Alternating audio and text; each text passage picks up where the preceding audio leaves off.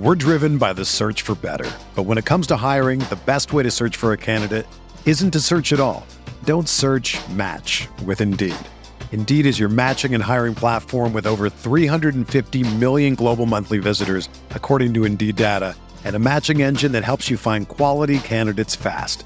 Ditch the busy work. Use Indeed for scheduling, screening, and messaging so you can connect with candidates faster.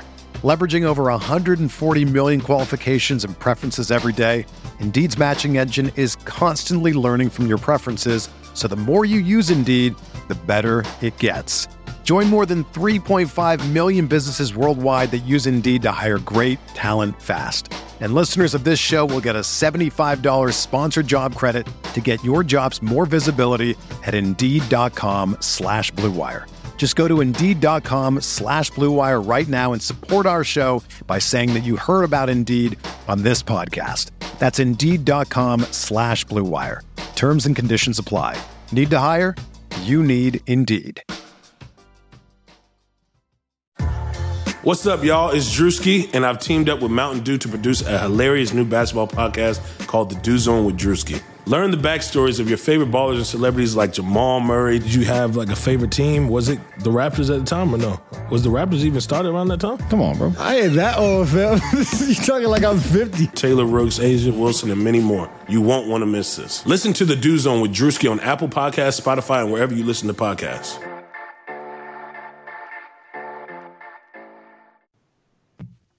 You're listening to The Uncontested, an Oklahoma City Thunder and NBA podcast featuring Jacob. All you haters, come at me. Taylor. You're a step past a hater like I'm Rondo. I freight your baby mama to a condo. Nick. I really wouldn't mind taking a flyer on Swaggy Pete. Kamiar.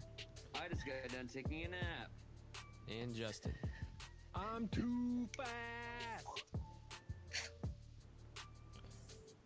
What's up, everybody? Thank you for tuning in today. I am Jacob. It's just me and Nick today. Nick, how are you? I'm doing well. Good. We are in the middle. Hopefully, it's not like the dead center middle because that would be bad for us. In the middle of the Thunder vs. Portland series. The series shifts back to Oklahoma City tomorrow, Friday night, for Game 3. Thunder are down 2-0. And here to talk about the series so far, going forward, and looking around the league at some of these other series that are at Game 3s and about to be Game 4s, we have Keith Smith. You can follow him on Twitter at Keith Smith NBA. Keith, how are you doing today? I'm doing great, guys. How are you? Good, man. Thanks for coming on. We really appreciate you taking the time out of your day, sacrificing some of your attention from this Philly-Brooklyn game tonight to chat with us for a little bit. So we really appreciate you, man. No, all good, man. Happy to do it. Awesome. So, Keith, before we jump in, do you mind just for maybe some of our listeners who don't follow you on Twitter, who aren't familiar with you, can you just give us a little bit of your background, how you got into covering the NBA, et cetera, et cetera? Sure. I got my start with Real GM and really started on their message boards, just like any other basketball fan. I didn't have, at the point in time I found their message boards, I didn't have a lot of friends who were really following the NBA or really enjoyed it. It was during one of the NBA's little bit of a down period, and I always loved the game, so I was there, and it was I migrated over when I'm originally from Boston, and when some of the local sites shut down their comment sections on articles where you'd get the back and forth going. So migrated over there, and I have a natural curiosity and love for all things roster building and mechanics. And I really, this sounds weird to say, but I really enjoy like the collective bargaining agreement and the salary cap and things like that. Those are things that I like diving in and understanding that stuff. So I had been posting on Real GM for a while, caught the eye of a couple people, asked if I wanted to write. I had really little experience writing beyond papers for school, and it had been a while since I had been in school. So I spent a little bit of time writing there. Really good team, got me up and running and got my stuff better, and then just kind of branched out from there. And really just about, I guess it was, we're coming up on 6-7 months now. I picked up contributing for Yahoo, and mostly what I write about is the salary cap and the CBA and roster building and free agency and things like that. And then I do some Celtics specific coverage for Celtics blog, as well as some Orlando Magic coverage because I actually live in Orlando now. Okay, well, the move from Boston to Orlando is, I'm not going to say it's better because I've never been to Boston before, but for me personally, that weather shift is probably, that would be nice for me. I would enjoy that. Yeah, every time I think I might want to move back home, I remember that they spend a good chunk of the year under 75 degrees, and I think better of it. Yep, definitely.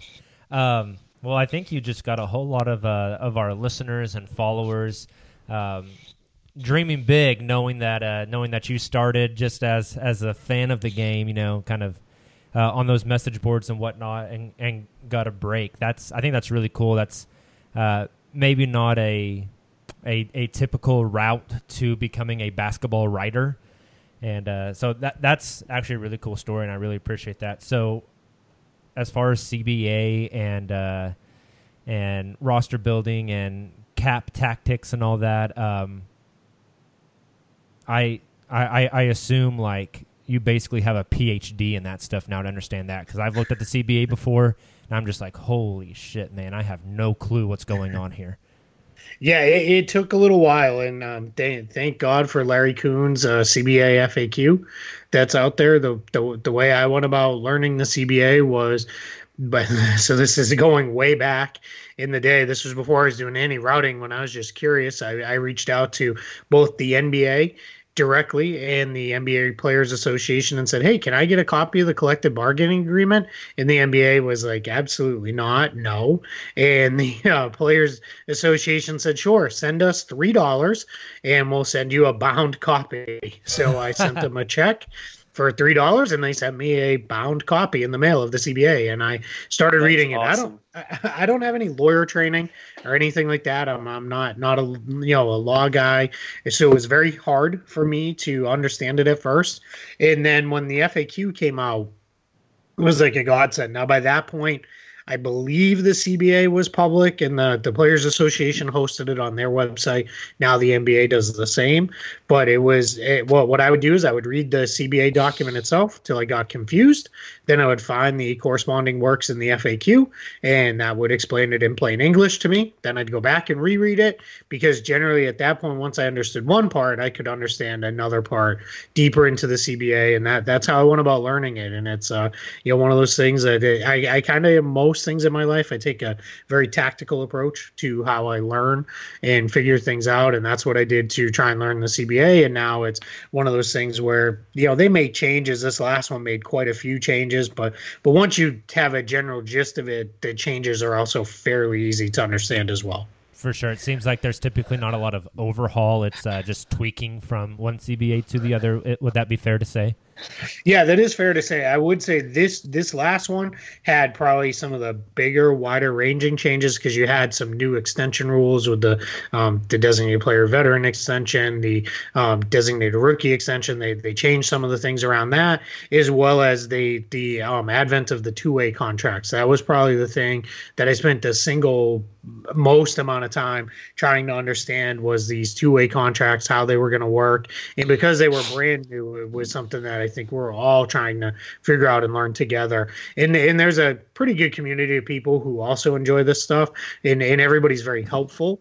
And I, had so many people, from Eric Pincus to Mark Deeks to Larry Kuhn, who would always patiently answer my questions, whether it be via email or Twitter, that I kind of made myself a promise that I would pay that forward and do the same for other people. Once I, had some knowledge and got to be a little known on there, I said, you know what, I'm going to help people out just as much as those guys help me out. So that's something I try to do, whenever I can.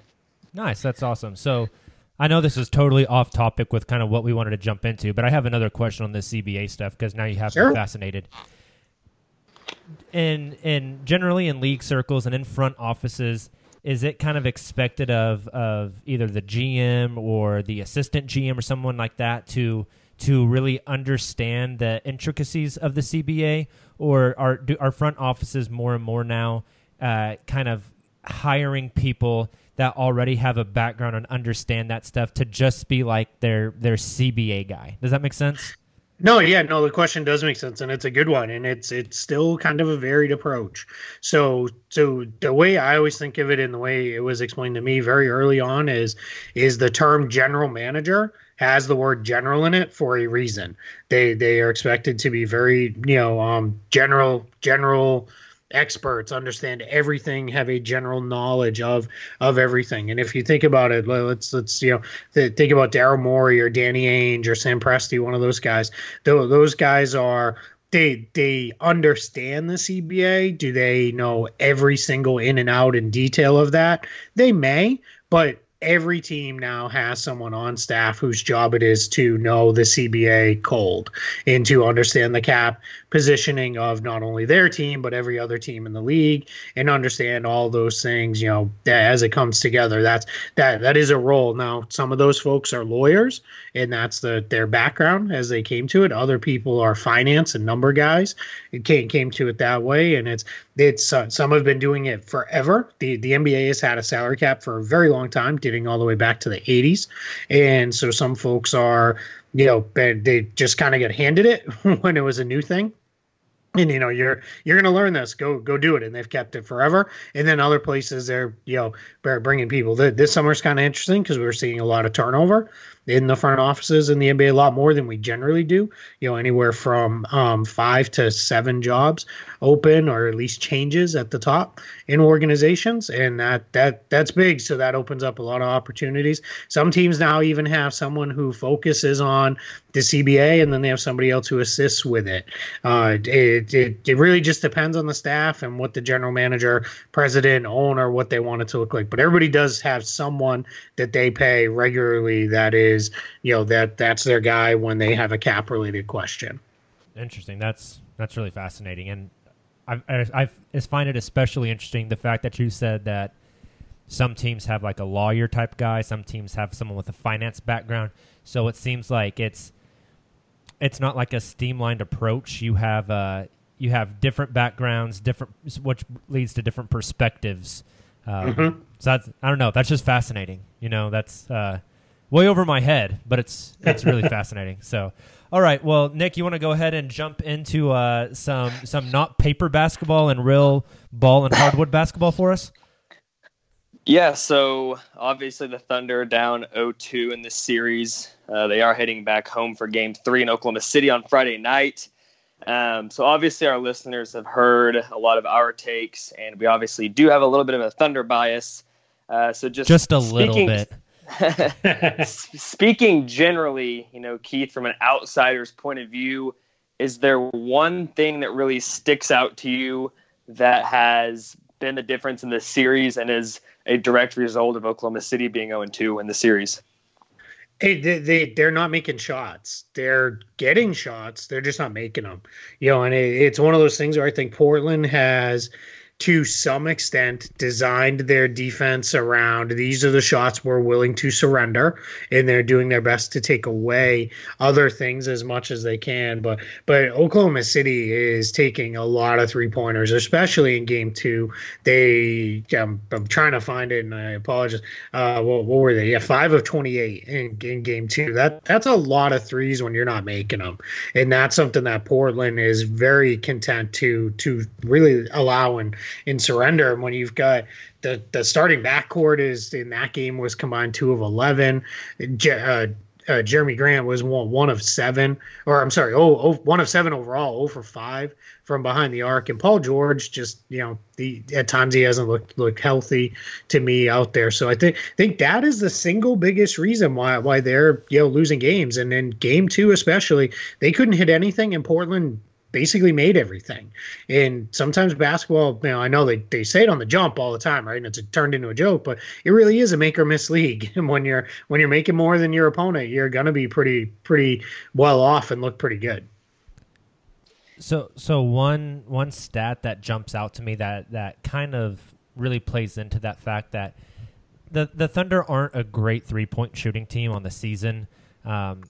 They're not awful. I think for the regular season they were like 34.5% from the 3-point line. And like you said, they have taken a lot in this series so far. One stat that I've recently become I just find it like a really fascinating stat is potential assists. And when you look at potential assists for all the players in the playoffs, their totals so far, Russell Westbrook has 50 potential assists. The second place person is James Harden with 32. To me, it feels very much so that guys that routinely have made shots for the Thunder just are not.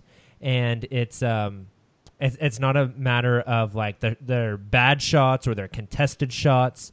And it seems like Russell Westbrook is setting up his teammates frequently. And it's just as simple as like a cold spell almost. And we've seen the Thunder do this. They've had these ups and downs, these ebbs and flows from the 3-point line this year. But I found that stat interesting that Westbrook has 50 potential passes that could have led to points that haven't, and that leads the everyone in the playoffs by a pretty wide margin. So the Thunder are moving the ball well. They're creating looks, and shots just simply aren't going in the basket. And it's like you said, it's the simple thing of it's a make or miss league. Like you can't do much more than set a guy up for a wide open three, and if it doesn't go in, then probably not going to win. Yeah, and I think and that's I hadn't seen that specifically that stat, but that is something that I look at a lot. I look at assists to baskets. And in that game they had 21 assists on 35 made baskets. That's really good. When you're hitting on that many, that's you're doing something right there. But the challenge I've always felt with Russ, this goes back all the way to the beginning with him, is he tends to when he is kicking out and guys aren't hitting shots, you can almost feel it and see how frustrated he gets. And then that's when he's going to come down. He does that maybe 2-3 times in a row and the shots don't go in. He's coming down. He's taking the next one himself. Or he's going to make one of those drives all the way to the basket where he's just kind of putting his head down and hoping for the best. And it's one of those things where I don't blame him for it because I don't see it as a selfish thing. I see it as, all right, if they can't do it, I'm the best player on the team. This is my team. I got to get this done. And so it's not one of those things where I'm like, oh, Russ is playing selfish basketball, because that's not it. I think it's just one of those things where I got to make this happen. And then you start to see that. And he did press, a lot in game 2. He was only 5 of 20 from the floor. And some of those shots just weren't good ones, but they always seem to come after he was, sending out, sending out these great passes, and teammates just weren't knocking down shots, and that's just tough. That's something you got to kind of live with. With Russ, I think more than any player in the league, maybe you take the good with the bad. I think that's very fair. And as Thunder fans, we've definitely experienced that, and I think Nick and I can both vouch firsthand that you see Russ do that a lot, where if the shot doesn't go down off the pass 2 or 3 times, he's gonna do a dribble up 3-pointer or just put his head down, and sometimes it's not the best decision, but you can almost sympathize because, like you said, he almost has this thought of, well, the ball's got to go in at some point, so maybe I'm just the one to do it. Yeah, exactly. I think that's where it goes. It's what happens. Nick, what do you got next? So I just wanted to talk about, Damian Lillard versus Russell Westbrook specifically. I feel like this was a series that a lot of people were looking forward to seeing these two guys go head to head. And thus far, Dame has really had the upper hand. And it's to the point now where a lot of these, sports shows are saying, has Dame finally surpassed Russ? Is Lillard a better player than Russ? What's your thoughts on that topic as far as, is Russ just having a bad series, or is Dame really that good of a player that just doesn't get a whole lot of regular season recognition? Or, what's going on in this duo, or this matchup between these two guys? Man, it's going to sound like I'm doing some fence riding here, but I think it's a lot of all of that. I think there's a lot of things that factor in there. So one easy one is Damian Lillard plays in Portland, plays almost all his games at 10 or 10:30 at night Eastern time, and people just don't see him.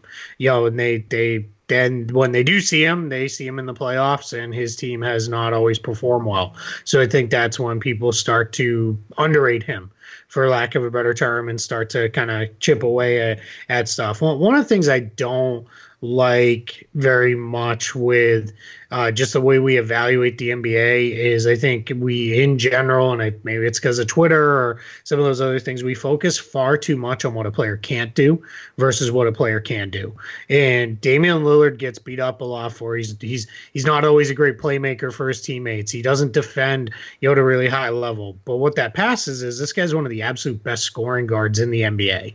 And and that's worth a lot. It's one of those things where, I was kind of laughing. I'm like, why are we beating this guy up for these other things when, he puts points on the board? And at the end of the day, you need guys who do that. So, so I think that's factoring in a little bit is Dame's maybe finally getting some of that love that he hasn't gotten for a long time. Now, for the series, I look at it as Portland and Lillard and McCollum did what they should have done. They won at home. They stepped up. They played really good in a couple home games, and they're up 2-0. That's what you should do. Let's before we make this thing decided, let's see what it looks like back in OKC. And Russ is making plays with the home crowd behind him, because if we talk in a couple days and Russ came out and had one of those monster Russ games, and Lillard was just kind of okay, now all of a sudden are we going to say, yeah, I knew it, Russ was better, he's the guy? I don't like the overreaction stuff that comes with the playoffs, especially because things can change within the span of just a couple games. Yeah, I think one thing that has been more and more common, I don't know if it's our generation or it's the social media era, I think there's a ton of recency bias these days.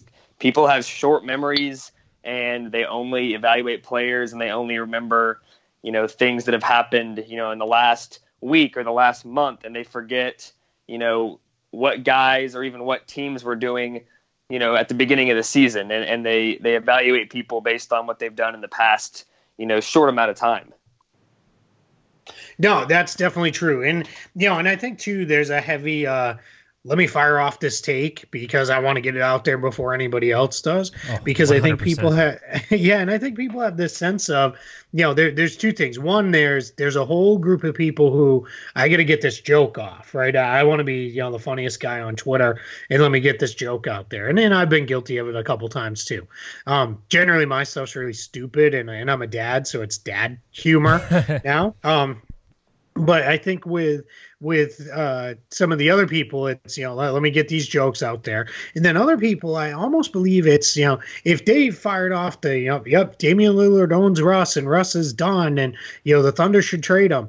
Then I think they think, well, everyone is going to forget about it in a day or two, and it'll just be gone. And they can come back and, after a big game 3 from the Thunder and Westbrook and say, yeah, Russ is back. He's the guy. And it's like, wait, weren't you the dude who said like 2 days ago this is here? So it's just one of those things where I think people are, it's all overreactionary. It's whatever happened, right in my face right now. That's what I remember. It's like all these stories right now, like we got to be worried about the Warriors. Why? Because they lost the game to the Clippers. I mean, this is still the team that's, dominated the last, 4 postseason runs. Like, yeah, maybe they're more vulnerable. I felt that way all season long, but that doesn't mean I'm going to pick against them because of one loss to the Clippers, no matter how bad that one loss might have been.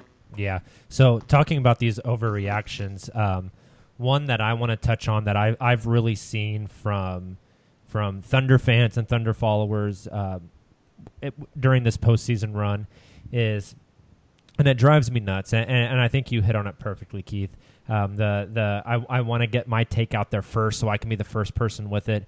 But Terrence Ferguson has not played well in this series so far. He hasn't shot the ball well. Game 1, well, technically both games he was in foul trouble. Game 1, the foul trouble came a little bit earlier, which resulted in less minutes. And I see Thunder fans saying, like, is Terrence Ferguson playable? You got to get him off the court. You got to find somebody else, blah, blah, blah.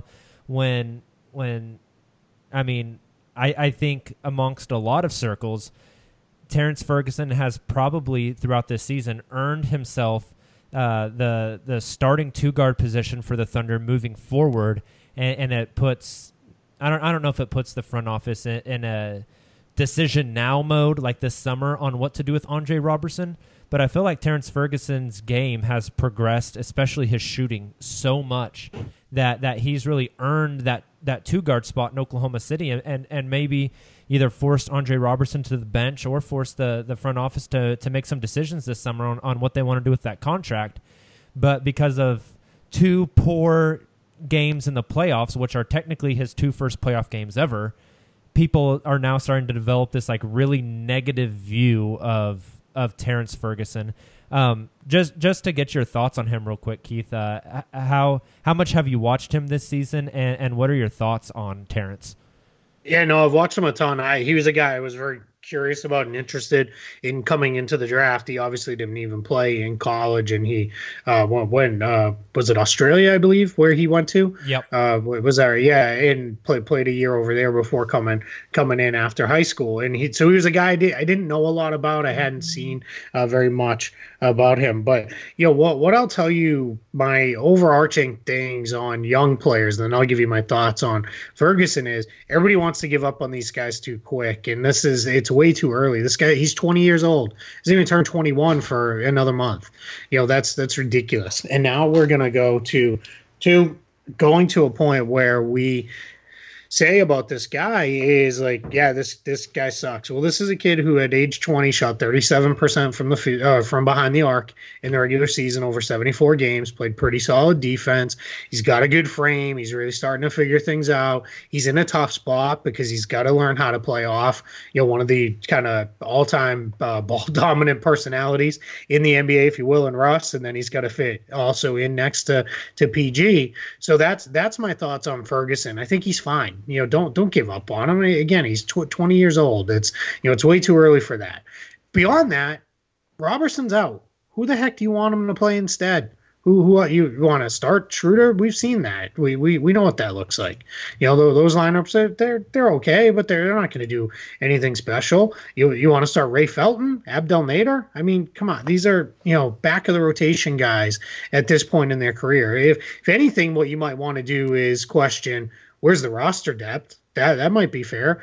But again, I think the hope was this year was Ferguson develops in a far lesser role, playing behind Robertson and George, and he's really getting those backup wing minutes for 10 to 15 minutes a night instead of the 20 to 30 minutes a night that he was logging. So that's he's a young kid who was put in a spot that nobody really expected him to be in, and I think he's done quite well with that. A couple bad playoff games on the road, that's not going to change my mind on this kid's potential. For sure. And speaking of that wing depth, I think I think Nick and I talked a lot about this at the beginning of the season, that, the Thunder had Terrence Ferguson, who we were hopeful with.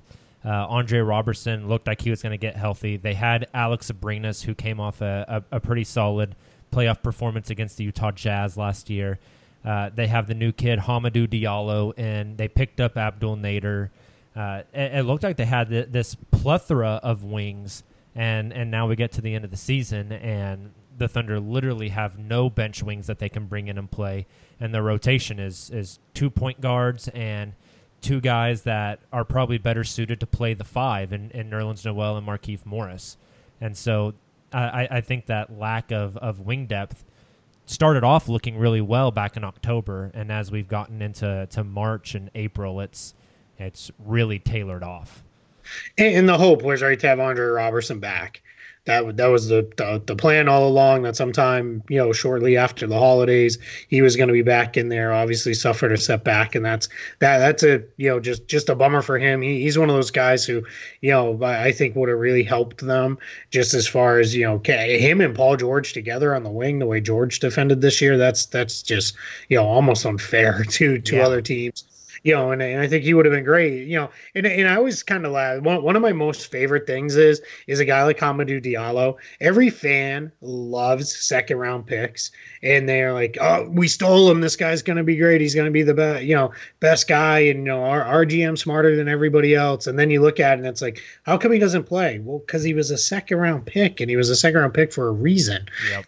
And trust me, being someone who covers the Celtics, I have heard more stories, including including Abdel Nader, who you guys have now, because he had a couple big summer league games of, oh, this guy, why, Brad Stevens is a moron. Why doesn't he play him? And then he actually does play him, and all of a sudden you're like, oh yeah, Abdel Nader's not very good. I guess he's not ready. And it's like, yeah, maybe the coach who sees him every single day at practice might know something. Yeah. So it's it's just one of those things where you really look at it and you just kind of say, it's you gotta kind of come back on it and say, things didn't exactly go as planned, and then in season, just where the Thunder were, cap wise, tax wise, there just wasn't the availability to really upgrade the roster the way I think that they would have liked to, the way they kind of have in previous seasons.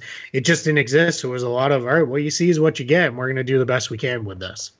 For sure. I totally agree with that. Yeah. Nick, what do you got next on the docket? So I kind of want to shift from, what's happened so far to what we can expect in the future, what needs to happen. First off, Enes Kanter has had two very different games. Game one, he was the player of the game, had a career night, and then game two, you kind of see the Kanter most people expected. Didn't have. He still had a solid game, but didn't have near the production he had in game one. So what do you think's more likely going forward in some of these, game 3, game 4, game 5, if there is a game 5? Do you expect to see more of the Kanter we saw in game 1, or do you expect to see the Kanter in game 2? Was one a fluke? Was one more like him? What do you think is going to happen going forward with him? I think it's probably going to be somewhere in the middle, but slightly more towards the way he played in game 1 with a qualifier. I think the Blazers as an entire group are going to really struggle in game 3. Teams who win the first two at home generally tend to game 3. Now you've got the other team going back home. They're desperate. They know if you don't win game 3, the season's probably over, and you've got to really come out. So I think the Blazers might struggle collectively as a group, and Kanter might be a part of that. Because I looked at it as game 2. I didn't think he really played badly. I think it was just a game flow thing. The guards had it going so much that it just, by the point you really needed him to do much of anything, the game was really kind of in the bag, in the early second half when they took the lead and then extended it from there and really kind of raced away as the game went down throughout the third quarter and into the fourth. So I think for a guy like Kanter, you're looking at him just kind of do what you do, rebound, score when we get you the ball and go from there. But so that's why I feel like he'll be strong the rest of the series, but I think the Blazers collectively as a group will really struggle to get it going in game 3. But that said, OKC has to get him involved more as a defender. You can't just let him lay back and hang out and rebound off all these missed jump shots, because if you're doing that, you're not taking advantage of one of the worst big man defenders in the NBA. Definitely. Yeah, I'm totally with you on that. Another thing moving forward that I think is fascinating are the two benches. Coming into this series, I thought it was pretty evident that Portland had a much stronger bench than OKC. But the way these first two games have played out, the Thunder bench with Schroeder, surprisingly with the play of Raymond Felton, with Markieff Morris, with Nerlens Noel, the Thunder bench has really outperformed Portland's bench in these first two games. Is that a trend that you see continuing? Do you see it shifting a little bit? Is what the Thunder is getting from their bench a little bit of fool's gold? How do you see those two benches? I know that's kind of like benches don't matter a whole lot in the playoffs, but what do you see with those two units? Yeah, well, I think what gets we tend to say, depth isn't as big a deal in the playoffs, but I always like to refer to it as what I call functional depth. If you're, one of these teams that has 8, 9, 10, 11 guys, that doesn't matter because you're not going to play all those guys that much. But if you have 8 guys for sure that you can go to, that's where you feel really good. And that's where I think OKC felt pretty good.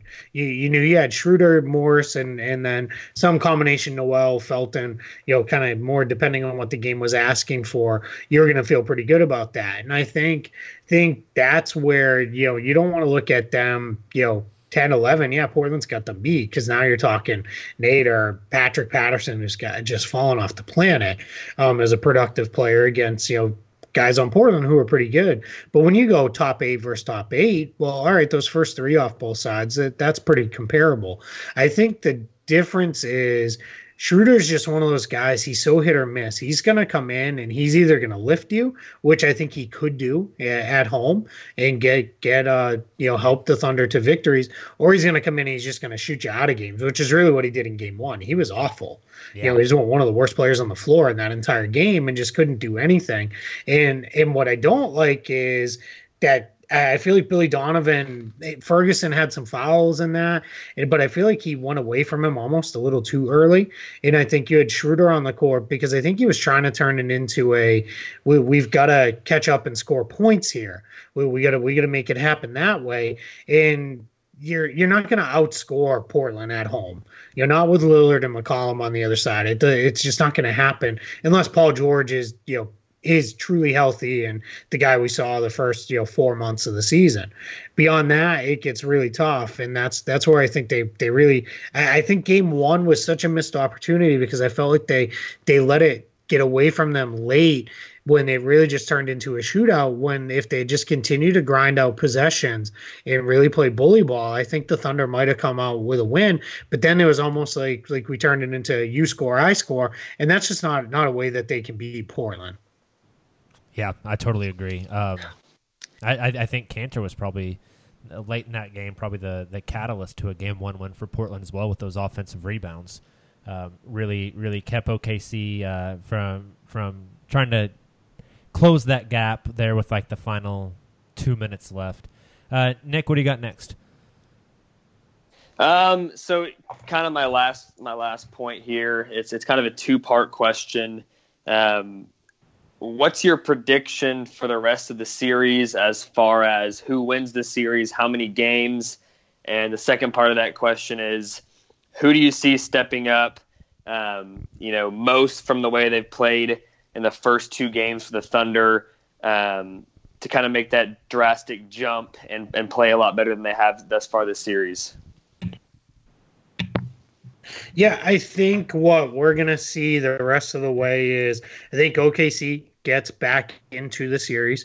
Portland has historically not been as good on the road in the playoffs as they have been at home. So I think you'll see OKC get back into it. I do think that there is a chance that this could still be a 7-game series. And now, obviously, Portland's up 2-0, so I'm going to favor them to win. Teams who go up 2-0 tend to win series. I believe it's at almost 94% of the time. So that's obviously the math doesn't bode well because now OKC, you've got to win 4 out of the next 6 games to win, or next 5 games rather to win, and Portland only needs to win 2. So that's just that's harder. But I think as far as who's going to step up for the Thunder, I'd like to see them use Markieff Morris more. I think he's a guy who, especially against the Portland bench players, you could really kind of do almost where you force feed him and you say, hey, go get us something, go make something happen. And I'd like to see them do that because I think I look at that Portland bench and I just don't see anybody who can guard him. There's just not a player out there if he can really get going. Challenge is I just don't know if he can bring that. I don't know if he's at that point, but I'd like to see them try that, to get him going, because I think they've got to get something else. Because if it's just going to be Russ and PG, you're just not going to get it done. And then obviously I would love to see, as a kind of secondary guy, I'd like to see Steven Adams completely dominate the Cantor matchup to the point where, Cantor is fouled out or, close to it, and he has, 5 points and 5 rebounds and he's done nothing, and Adams is sitting on a 20 15 game and has just kind of really made Cantor a practice dummy out there. I'd like to see that happen, but it always leaves me wondering a little bit. Steven Adams is one of those guys I love, and I always kind of wonder, is there more he can do, or are we getting this is what Steven Adams can do? For sure. It feels like the Thunder tend to go to him early and go away from him as the game goes on as well, which I think is frustrating for a lot of people. That Adams will end the first quarter with 8 points and 6 rebounds, and then end the game with 14 points and 10 rebounds. And it's just like they tend to go. I don't know if it's that teams adjust defensively and try to pack the paint more on him or what it is, but. Yeah, I was. I'm surprised you couldn't hear my head rattling. I was nodding so hard in agreement with you. I'm with you because I feel like that is exactly what happens.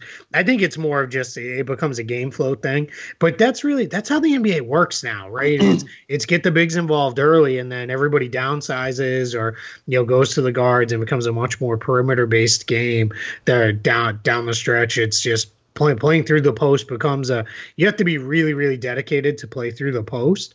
But I think what OKC could do is it goes back to what I said about Cantor. You got to get him involved as a defender. Make him defend on the move because he can't do it. You're either going to get a layup, a really good jump shot, or you're going to get fouled. And that's one of the things I think, OKC, if they really wanted to, go back to and really punish them, by going at Cantor over and over and over again. Yep. I mentioned this after we did a post-game podcast after game 2. And one thing that I think the Thunder could really go to offensively a little bit more to try to generate some easier points is I really like the idea of a Paul George, Steven Adams pick and roll where Cantor doesn't have the luxury of dropping back because with Russ, you can drop the big back in a pick and roll and live going under a screen and letting Russ take a jump shot.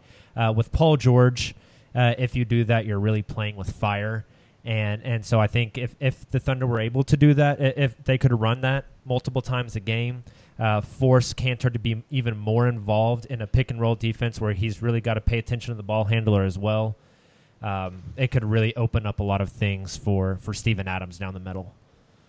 Yeah, absolutely. It's I guess I can't say it enough. And if Portland advances, I'm going to say it in the second round too. Is you have to make Enes Kanter a defender. If you don't, you're wasting possessions every time he just gets to go down, bang with his man, turn to rebound. It's one of those things. So you got to make this guy get involved. Definitely. So hey, we have. Besides the Thunder, we have 7 other series going on right now. Which playoff series so far has surprised you the most?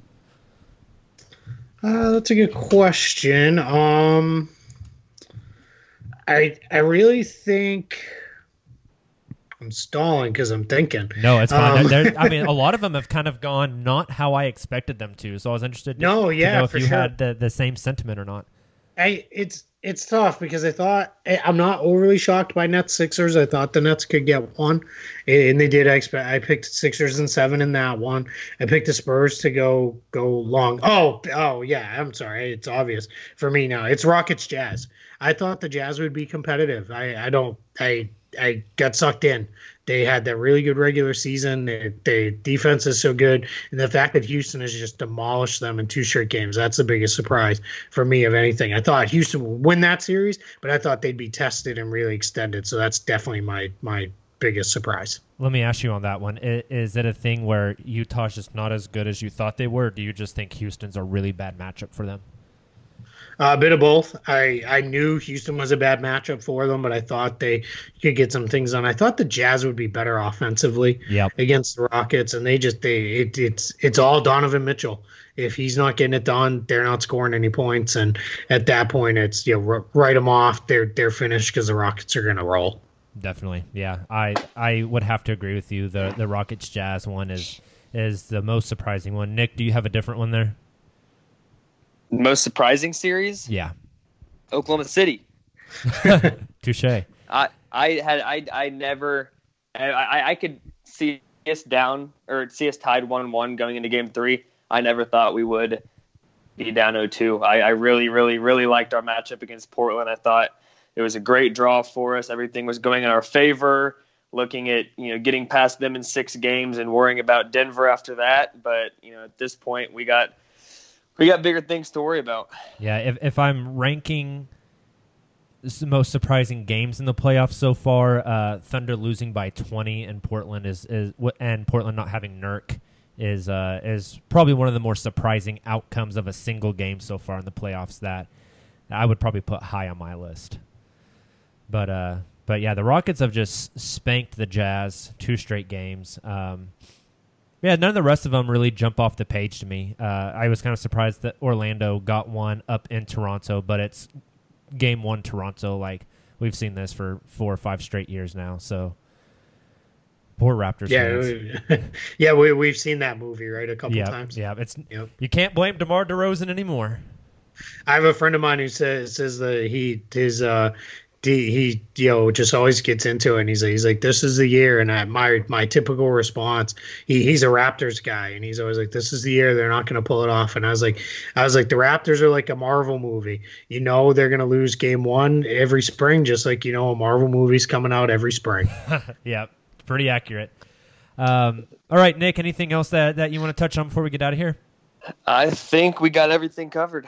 Awesome. Well, hey, Keith, thank you so much again for coming on with us today. We appreciate you taking the time out of your day and spending a few moments with us to kind of break down this series and give us a perspective that's not from people with thunder-colored glasses on, because that's basically all we are. No, I hear you guys. It's I'll leave it with I think better times are coming. I think they're gonna figure some stuff out here, and I still think this is gonna be a competitive series that goes deeper than what it looks like it might right now. I just think the OKC's got too much talent; they're too good. I am worried though. I thought Paul George was feeling better than it looks like he is, and that's probably the single biggest thing that's got me worried going forward. Yeah. Trust me, there's a lot of anxiety in Oklahoma City about that shoulder. Whichever one it may be, because apparently it jumps back and forth. There's a lot of anxiety about that shoulder. So, well, hey, everybody, thanks for checking us out. Again, go follow Keith on Twitter. He is at Keith Smith NBA. Great insight, great statistics.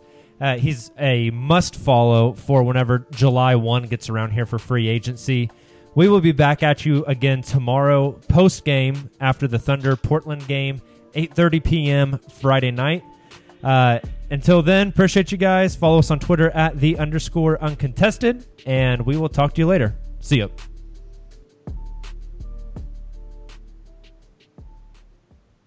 Nobody builds 5G like Verizon builds 5G, because we're the engineers who built the most reliable network in America.